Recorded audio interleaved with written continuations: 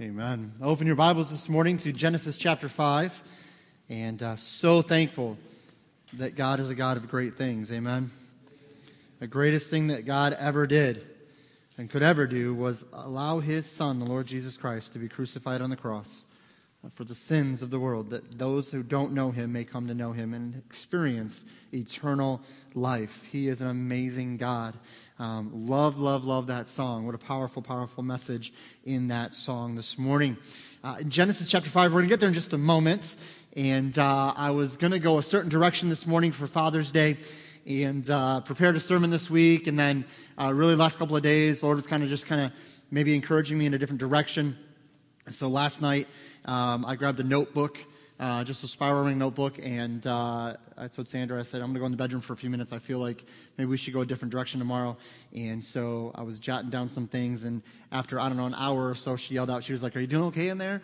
And I was like, "Yeah, I'm okay. And but this morning, we're going to still talk about like a Father's Day message, if you will, but just a little bit different than what I was originally thinking. And so this morning, I showed up at the office, and I was like, I better type this up, because my handwritten notes, not a good deal. Yeah, you can't really read that stuff, especially when you're like scribbling and, just kind of getting the thoughts down. And so this morning, we're going to talk about just a small snapshot of some dads from the Bible, And we're going to talk about some of these examples and kind of walk through some of these lives just for a few moments each person. And obviously understand that in a little bit here, when we get into these guys, these examples, we could spend weeks or at least multiple sermons on every individual person we're going to look at. And so we're really doing a snapshot this morning. But I want to kind of express our heart this morning as a pastor and as a church. Obviously, I want us to be thankful for our dads this morning. I want you to be thankful for the father figure that God put in your life. And realize the vital role that fathers play in their families' lives. To those who have lost their dad again, our hearts are with you, as it is so difficult to lose a loved one, especially on a day that commemorates that person in your life. It is hard to walk through today if you lost your dad. I understand that. Our hearts go out to you, and I pray God's comfort over you.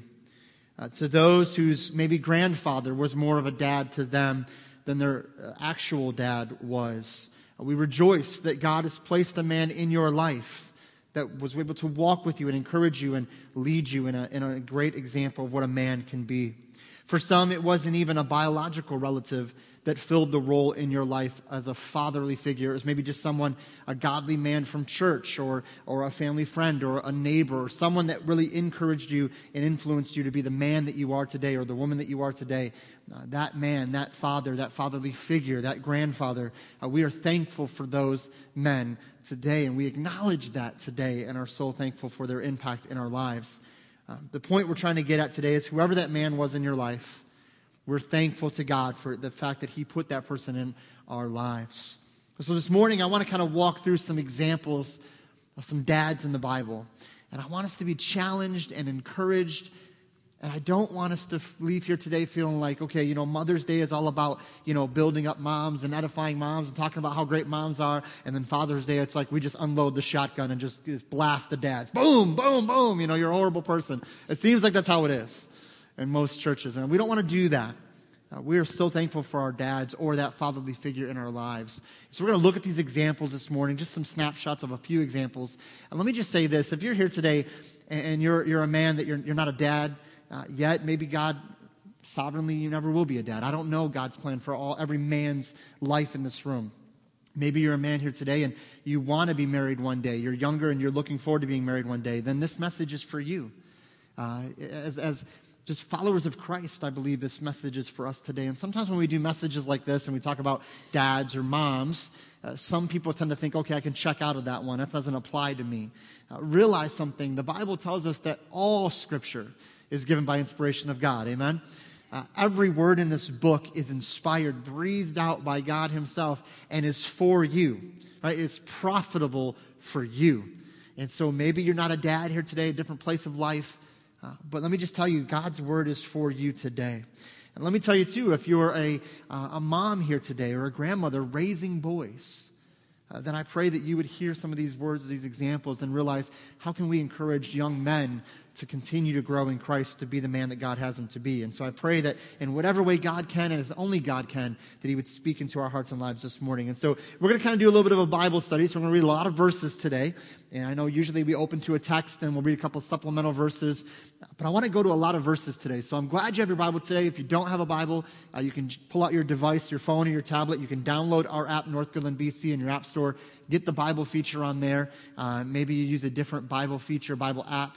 But we want to have exposure to the Word of God. And then also, if you don't have a Bible and you would like one, we can give you that today at the Welcome Center. Just stop by and grab that. So Genesis chapter 5, and we're going to talk about some fathers of the Bible. And so the first one we want to look at this morning, and kind of somewhat going in an order, I guess, just was really the first one that God kind of laid on my heart last night, was the father that walked with God.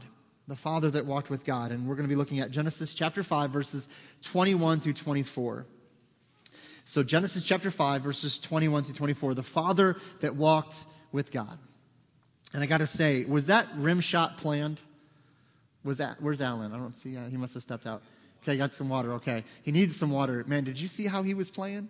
That boy was, that was playing right there. I'll tell you what, Josiah leaned over and said, how does he do that? It's amazing, God's gift. But, so now he comes back in a little redder than he left probably, but that's okay.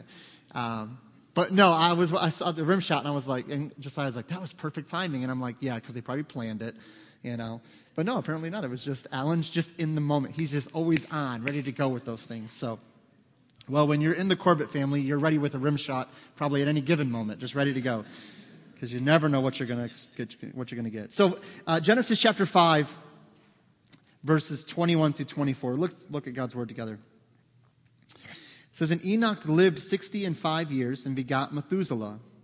Again, any young moms ready to have kids? Just throwing that out there. Methuselah. You can't go wrong. All right. Verse 22. And Enoch walked with God after he begot Methuselah 300 years and begot sons and daughters. And all the days of Enoch were 365 years. Verse 24. And Enoch walked with God, and he was not, for God took him. I know Pastor Greg prayed, but let's just pray and ask God to affirm these things in our heart that we're going to read this morning. Father, we come before you today, Lord, just hungry to hear from your word. I pray that no one sitting in this room right now expects to hear anything from me, but I pray they expect greatly to hear from you. I pray that you'd speak through your word. I pray that you speak through your word by the working of the Holy Spirit in our lives. Father, I pray that we would apply these truths to our lives by your grace through faith, that we would see a difference made in our lives. I pray for anyone here today, Lord, that is already realizing their shortcomings, their failures. They know they're not really where they need to be or where they want to be, and I pray that you let them know that your grace is for them. The desire of our heart should be to please you, and Lord, I know that things get in the way of that. But I pray that we would follow the desires of our heart in Christ to elevate you, to promote you, and make you known. And when something stands against that, Lord, I pray that we would refuse to give in, that we would walk away by your strength and by your grace, that you would be glorified above all things. Thank you for these examples we're going to look at this morning, and I pray you'd use each one in a mighty way in our lives. We thank you for this in Jesus' name. Amen.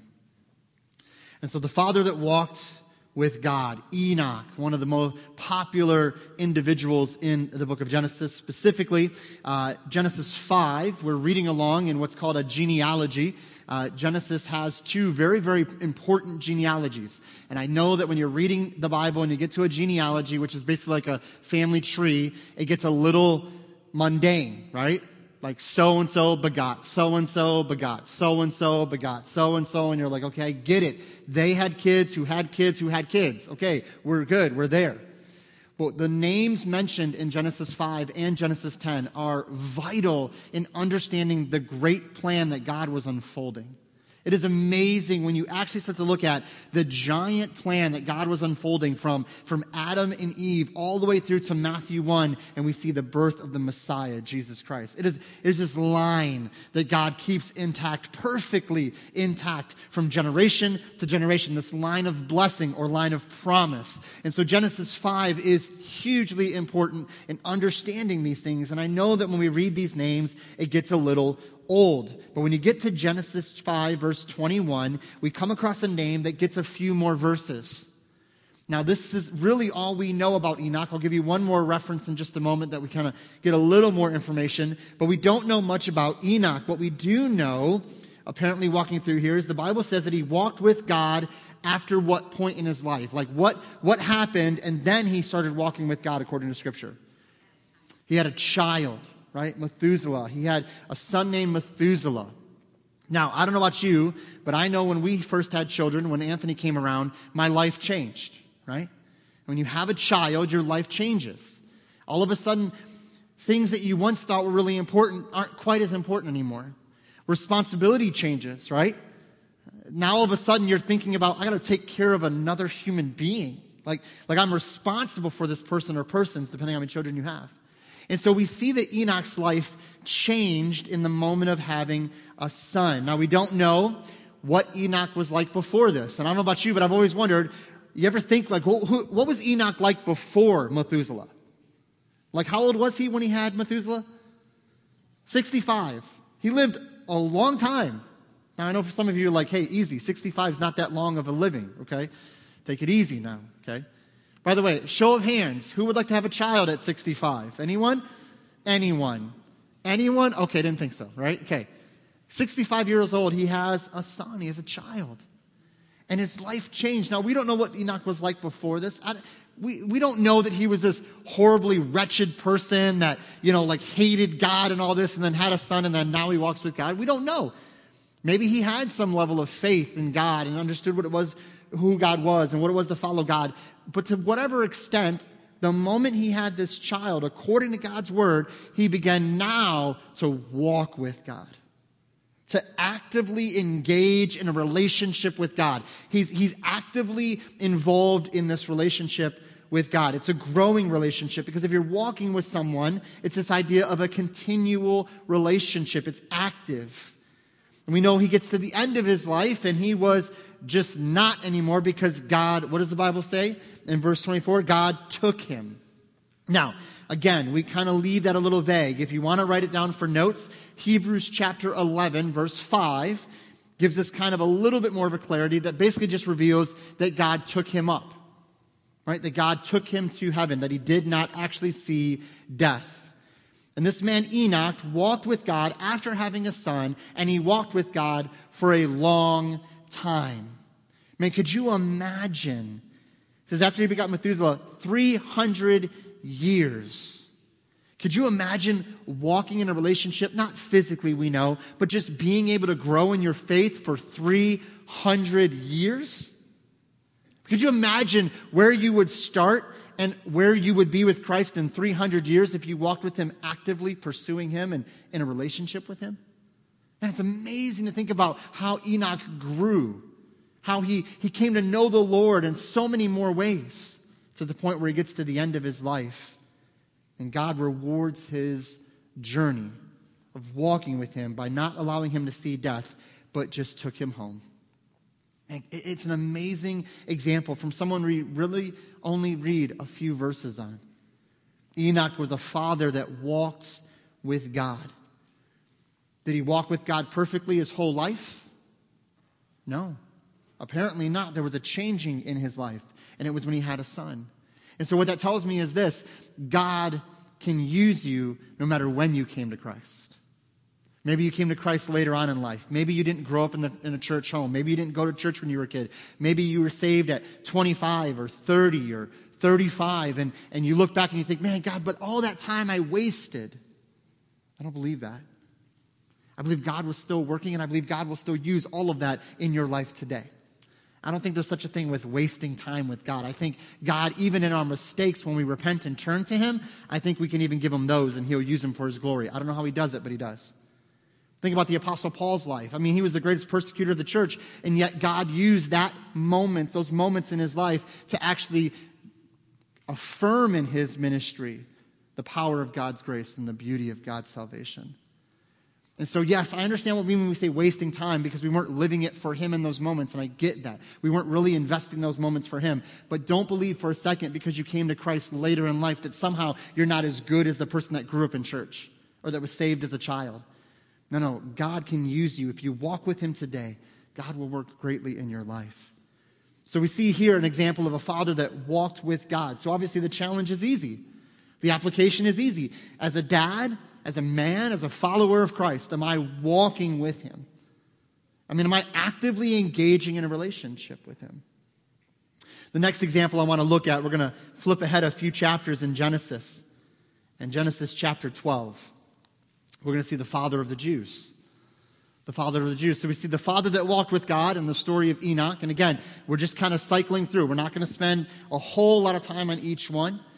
But then we see a very famous example, the father of the Jews. Genesis chapter 12 and verse 1. We're not going to read all of 12, but I encourage you obviously to read this. The call of Abram, who becomes Abraham. Okay? Genesis 12 and verse 1. Now the Lord said unto Abram, get thee out of thy country and from thy kindred, from thy father's house, unto a land that I will show thee. This is the call of Abram. This is God inviting Abram into a journey. Now, a quick question. Where's God sending Abram? Where's the land? Now, according to Genesis 12:1, does Abram know where the land is yet? When's he going to find out where the land is and when the land's going to be revealed to him? When he starts walking. Come out from that kindred, that family, that country. Come out from all that's familiar. And once you start going down this journey, now I'll show you the next steps. Now I'll show you what's to come. And this is so how God can be in our lives as well. It's when we step out by faith that God reveals the next steps. You ever prayed and say, God, could you just show me what's coming? God, could you just show me the next 6 months, 6 weeks? For some, we pray those kind of prayers. God, I just want to be prepared. I just want to be ready. And the answer sometimes is either silence or it's a word of encouragement to just step out. But man, it's difficult, isn't it, to step out? Isn't it difficult to step out by faith when you don't know if the next step's going to be on solid ground? But the beauty is when we step out by faith, believing in God that he's leading us, man, it'll always be solid ground. It'll always be secure foundation because we're stepping on the truth of God's word. We're standing upon the truth of Christ.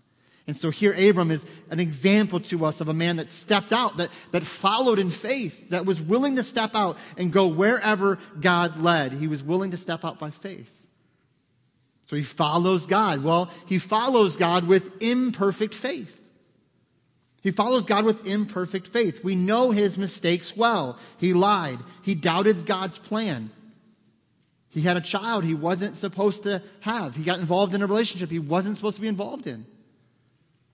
He made some decisions based in an imperfect faith, an imperfect understanding of God's will for his life. And yet, what do we see happens in the life of Abraham? How would you describe the life of Abraham? Would you say that his life was cursed or his life was blessed? I think we would say his life was blessed. He was blessed financially. He was blessed in provision. And by the way, he was blessed spiritually. But why in the world would God bless a man who was imperfect, who had doubts, who actually sinned, who lied on a couple occasions? Because as you read Genesis 12, you find out that God makes a covenant with Abram. And God brought Abram into this relationship, and God decided that he was going to fulfill his plan and his purpose. And Abraham, yes, followed in faith, although imperfectly, believed, and it was credited him righteousness, although his belief wasn't perfect. And God chose to bless Abram because God decided to bless Abram, because God entered into a covenant with him. Genesis chapter 25, let's jump ahead. Genesis 25, verse 8. So we see the call of Abram in Genesis 12. Get all the way through to Genesis 25, we see that Abraham dies. Now, obviously we know quite a bit has happened in these chapters. One of the more famous stories of Abraham's life, most likely that you maybe know more than any other, is with his son Isaac. God calls Abraham to do what with Isaac? I want you to take your son and sacrifice him to me. That one son, the promised son, the one that I told you I was going to give you. And we know the story well. Abraham follows in faith. Again, we see the growth of Abraham from Genesis 12 to Genesis 22. I think it's 22 where we see the idea of Isaac. Is it Genesis 22? Yes. So we see this idea here of his growth of faith, but it's still imperfect. Genesis 25 and verse 8, we see an amazing testimony of Abraham. Genesis 25 verse 8 says, "Then Abraham gave up the ghost and died in a good old age." I love that. Died of a good old age, an old man. I thought that was offensive, but okay, whatever. So I'm just going to, if I think that, I'm just going to be like, hey, you're an old man. Praise God, okay? If I tell Rick, he would just say that. Praise God, okay?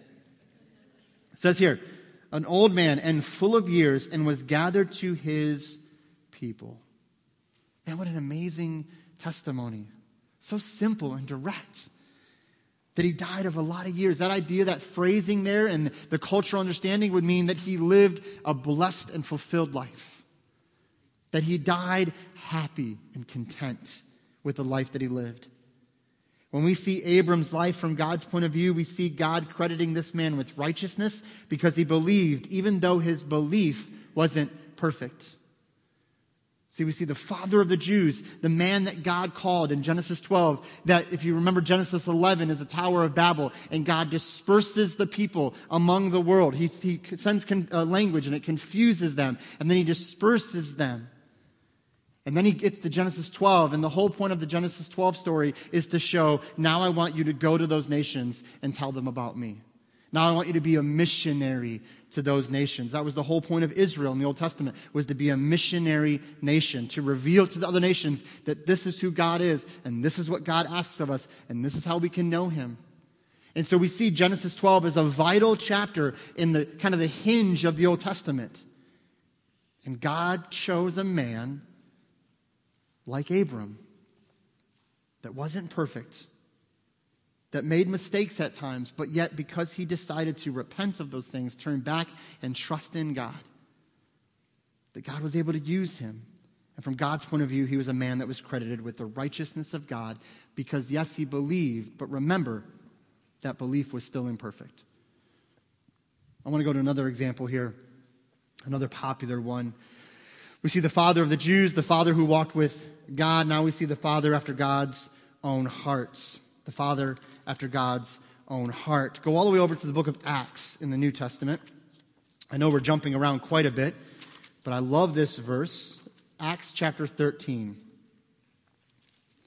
Acts chapter 13. So many of you could probably guess who the father we're talking about here, the father after God's own heart, would be. Any guesses? King David. King David. Now, when we think about David's life, we think about many things. We think about a man that stood before giants. We think about a man that was fearless in the face of a great enemy. We think about a man that made a great mistake, too. A horrible sin. But I want us to see how Scripture summarizes the life of David. Now, there's much Scripture given to David, right? Tons of Scripture given, and 1 Samuel and so on, and just many examples of all that he did. But I want us to see this summary verse of David's life according to the Word of God. Acts chapter 13 and verse 36. It says here, Acts chapter 13 and verse 36.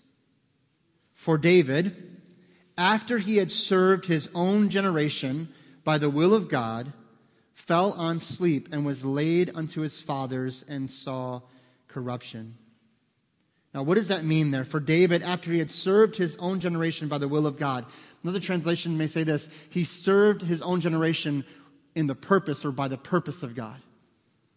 That means Scripture is saying that in David's life, that his life was all about serving his own generation, his people in that time, by the will of God. That he fulfilled the will of God in his life by serving that generation in the will of God.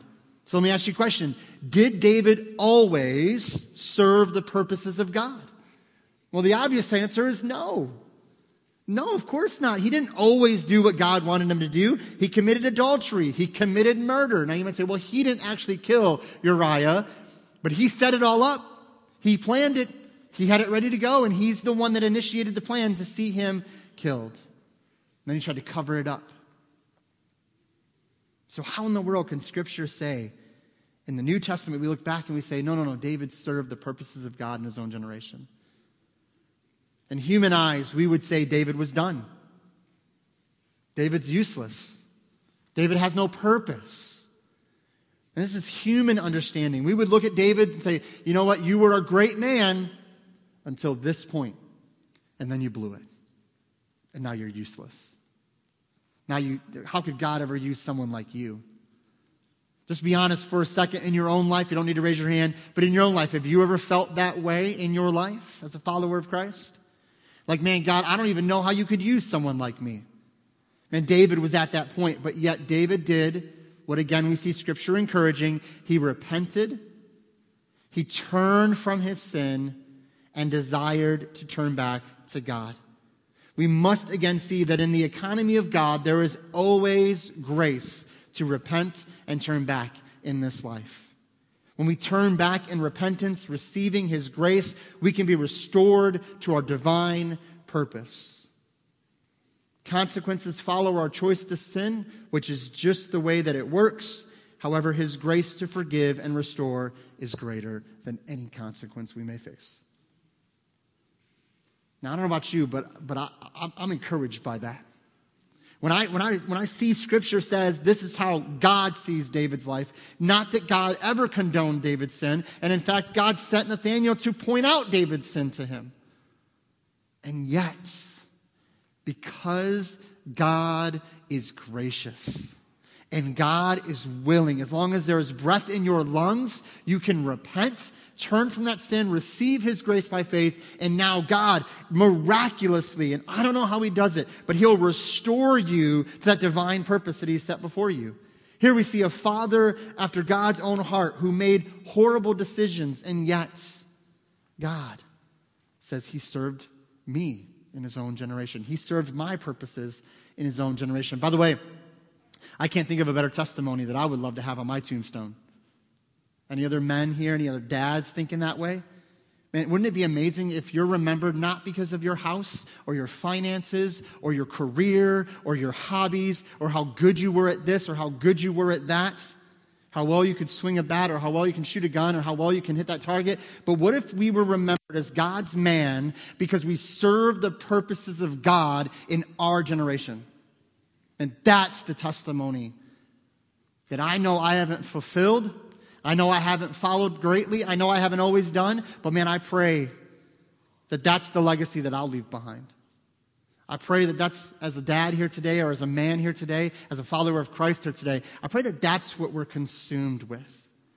But my concern is that I don't think that's male culture in our world today. I don't think that's even male culture in our churches today. I think it's more about the kingdoms we build than the legacy we leave behind for Christ in our world today, which is crazy to me.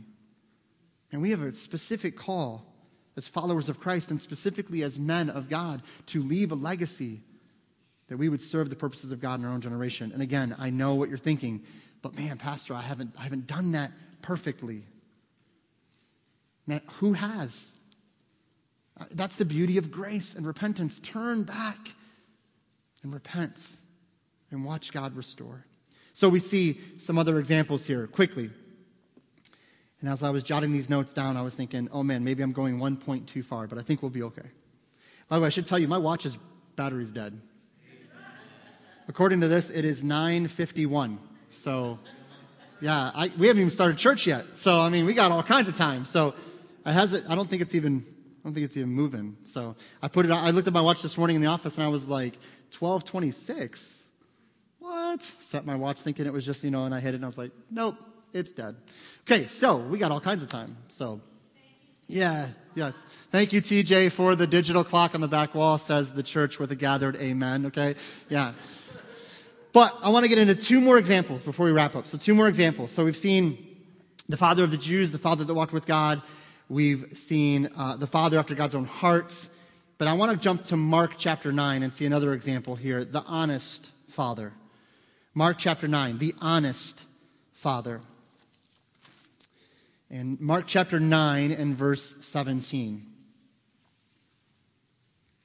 So again, kind of just continuing through this, kind of want to call it a Bible study through some examples of some dads in the Bible.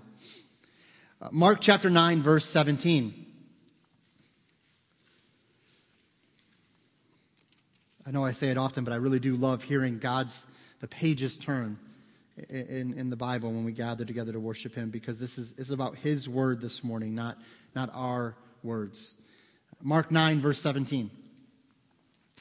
And one of the multitude answered and said, Master, I have brought unto thee my son, which hath a dumb spirit. He is possessed, is what he's saying. And wheresoever he takes him, he tears him, and he foams and gnashes with his teeth, and pineth away. And I spake to thy disciples that they should cast him out, and they could not. He answered him and saith, O faithless generation, how long shall I be with you? How long shall I suffer you? Bring him unto me. I'm not going to unpack that all together, but by the way, who's he talking about there? His disciples. Now, he's speaking broader, but what led him to that statement? The fact that his disciples could not do this work. And so again, when we think of Jesus as this kind of mushy Jesus, that's pretty straightforward. And so let's go on here. Let's continue with what he says here. It says, bring him unto me. And they brought him unto him, and when he saw him, straightway the spirit tear him, and he fell to the ground and wallowed foaming. And he asked his father, how long is it ago since this came unto him? And he said, of a child.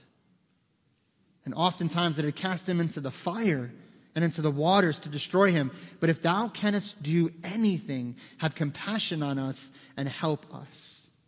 Notice how the Father's putting himself. It's not help him, it's help us.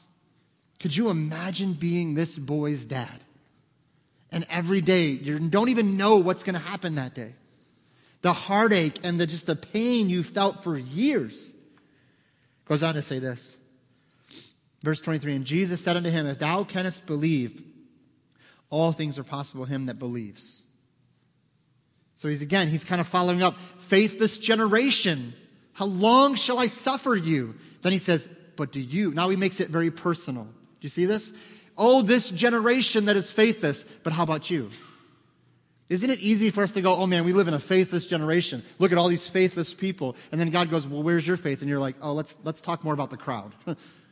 Let's talk more about them than me. But Jesus makes it personal. He kind of points right into the situation. By the way, what can God do if there's faith? What can God do if there's faith? Anything. So what then is the parameter then? Because I can believe God could give me $1 million. Man, I believe it.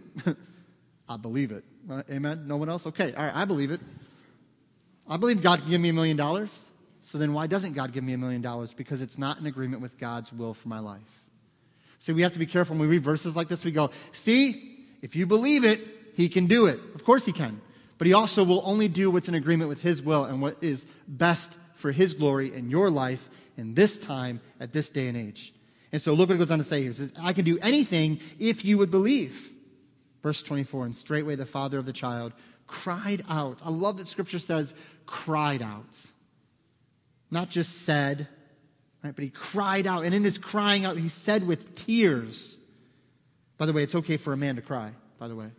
Just throwing that out there. He said with tears, Lord, I believe. And I'm so thankful and encouraged. There's a comma, not a period.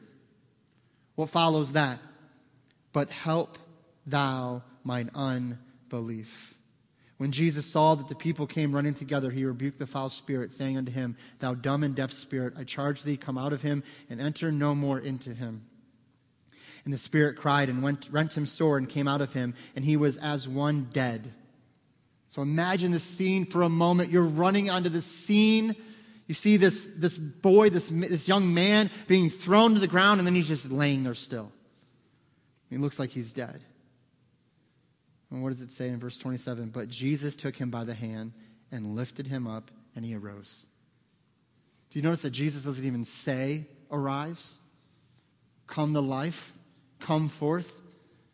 Jesus doesn't even speak a word. He just merely touches the young man by the hand, and he gets up. That's the power of your God. That's the power of your Savior. And I think we read this stuff and we just kind of get it like that's just old news. I know that. Your Savior can raise someone from the dead after, by the way, casting a demon out of them, because he has power over all of creation. Physical life here on this planet and spiritual things in the spiritual realm. He is an amazing Savior. And I want to unpack this a little bit here because we got one more example to get to. This is the example of the honest father, a man whose name we don't know but can all relate with in this life. So what do we know about this man? Two things become apparently clear when you read the text. Number one, he has a great love for his son. Do you see that? Has a great love for his son. Has great pain for what his son is going through. But the second thing that becomes obviously clear is he believes Jesus could help him. That Jesus could help them. He admits he believes and wants to believe fully, but admits his imperfect faith before Jesus. There's that idea again. Are we getting the pattern here? Are we getting that God's man doesn't have to have perfect faith, but just has to express faith in God and be honest in his unbelief? We see this example time and time again. God rewards this man's imperfect faith and as he shares honestly with humility, with a miracle. When you and I doubt, as we will all do at times, take your doubt to the Lord and cry out, Lord, help my unbelief. Now we know God did this miracle for more than just blessing the young man that was possessed, blessing the father, providing that miracle for them. He also did it for the crowd so that he would be glorified, his deity would be affirmed. But don't lose it. This man cried out in honest humility and said, Lord, help my unbelief. And God rewarded that with a miracle. I mean, the truth is, does this man believe God can do all things? Yes and no. And yet God did something amazing in his life. Last example I want to look at. Go over to Acts. Back to the book of Acts, chapter 16. Acts chapter 16. We've seen the honest father, and now I want to look at the father that fell on his knees instead of his sword. The father that fell on his knees instead of his sword. Acts chapter 16, verse 25. I just looked at my watch. Just habit. It doesn't mean anything. Okay, Acts chapter 16, verse 25. And at midnight, Paul and Silas prayed and sang praises unto God, and the prisoners heard them. How could prisoners hear them singing? Because they were in a jail. They've been beaten, put in the inner prison, which is the deepest part of the prison, chained and locked up, and yet they found themselves praising God, praying and singing psalms. Man. Verse 26, and suddenly there was a great earthquake, so that the foundation of the prison was shaken, and immediately all the doors were open, and everyone's bands were loosed. And the keeper of the prison, awaking out of his sleep and seeing the prison doors open, he drew out his sword and would have killed himself, supposing that the prisoners had been fled. It's his job to make sure they don't get out. If they get out, it's a death sentence for him. So he figured, rather than someone killing me, I'll just take my own life.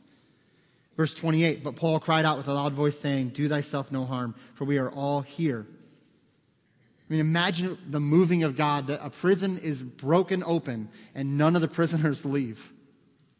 No one flees. No one gets out. They're all in amazement of what's happening around them. Look how it says here in verse 29.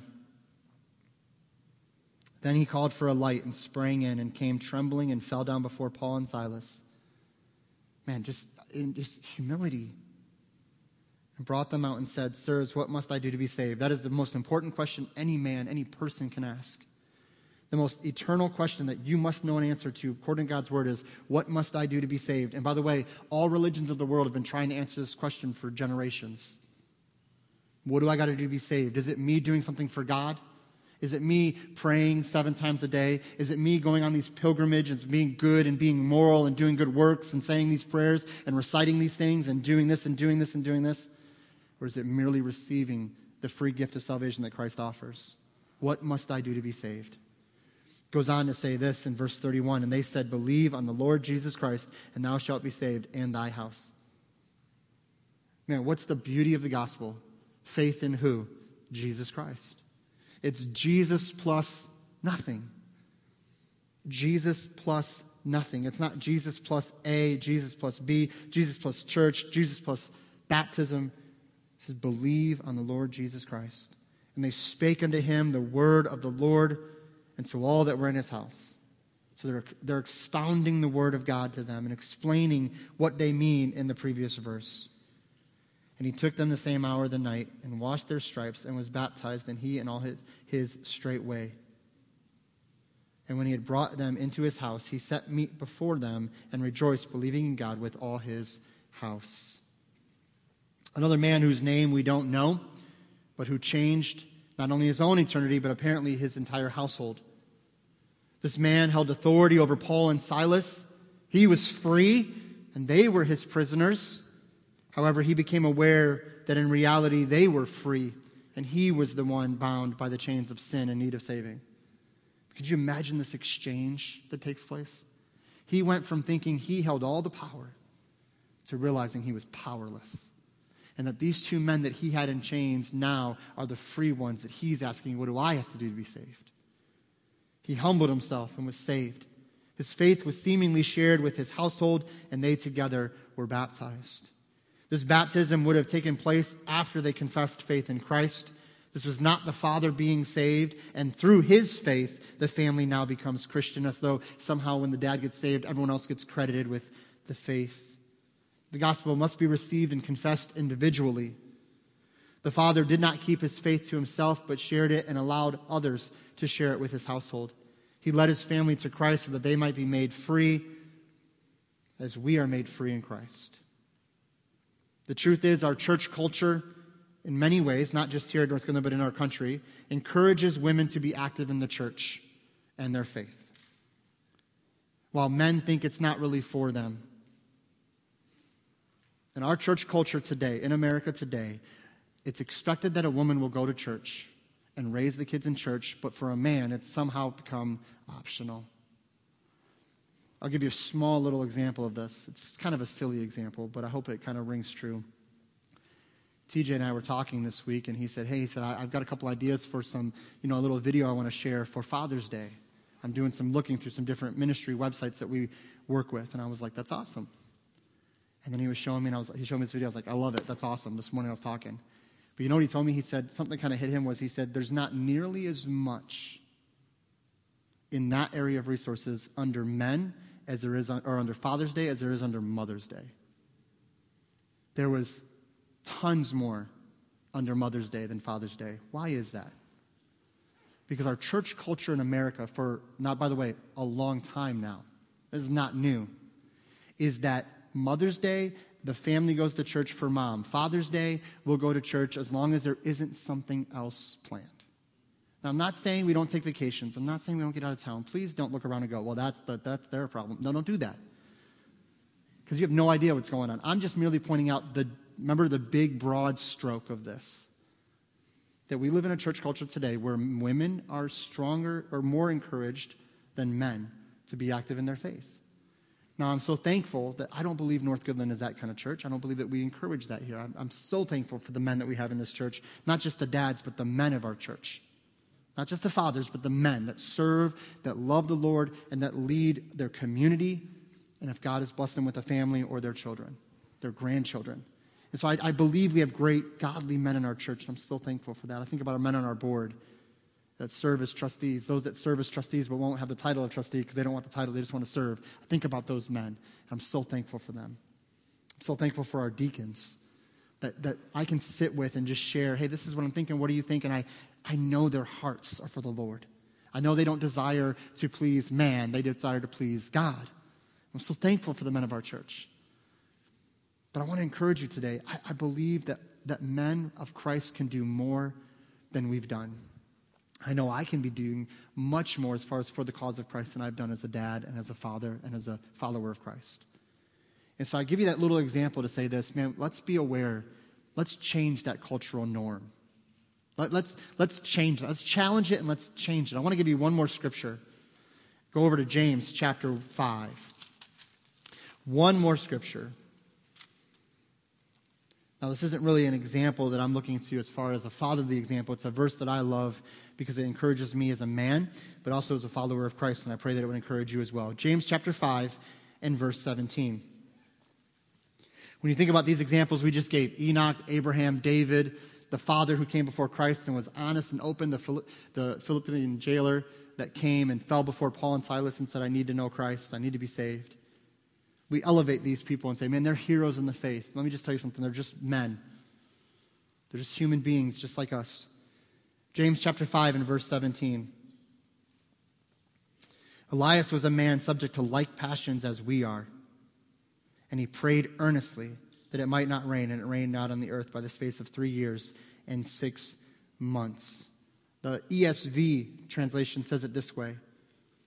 Elijah was a man with a nature like ours, and he prayed fervently that it might not rain. And for 3 years and 6 months, it did not rain on the earth. He had a nature like ours. Elijah, one of the men that appeared with Christ on the Mount of Transfiguration, which we spoke about a couple weeks ago, was a man just like us. And yet, as we see and know and trust in Christ, God used him tremendously. So my encouragement to you is this: be encouraged that you are not abnormal. That when you stumble and you're tempted and you fall and you repent and turn back and you say, God, I receive your grace, I want to live for you, and you desire to stand for Christ, that Elijah, one of the greatest prophets, he's kind of the prophet. Remember Mount of Transfiguration, Moses and Elijah. And it says Elijah was a man with a nature just like ours. That means he had a sin nature just like us.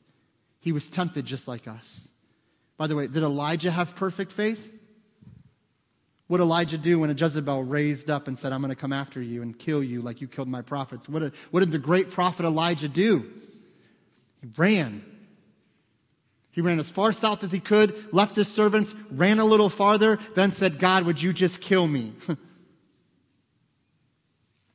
Great prophet Elijah, the great prophet, was a man just like you and I, was human just like us. And yet God used him tremendously. Why? Why does God keep using these imperfect people over and over again who have imperfect faith? Because they called out to him, they had a relationship with him, and he desired to make his glory known. And so wherever you are right now as a follower of Christ, I pray that you would be encouraged by God's word today, that God can use you right where you are to make an impact for him in ways you can't even imagine. To the younger kids in here, those that would normally be in junior church, to our teenagers, don't think it's got to happen when you get older.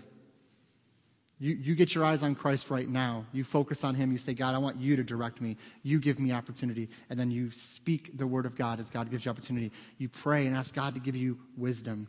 And watch God change your community, your family.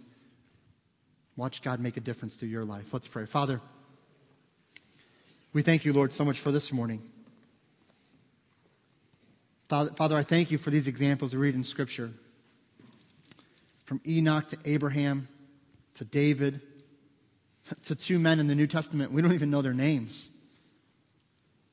But we see their hearts. We see their desires. We see their humility.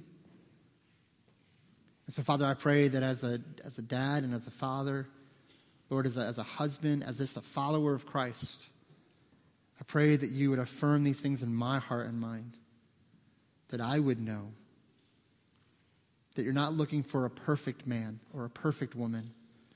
You're looking for someone that's making themselves available. You're looking for someone that's making themselves, or that's putting themselves in great submission under your mighty hand.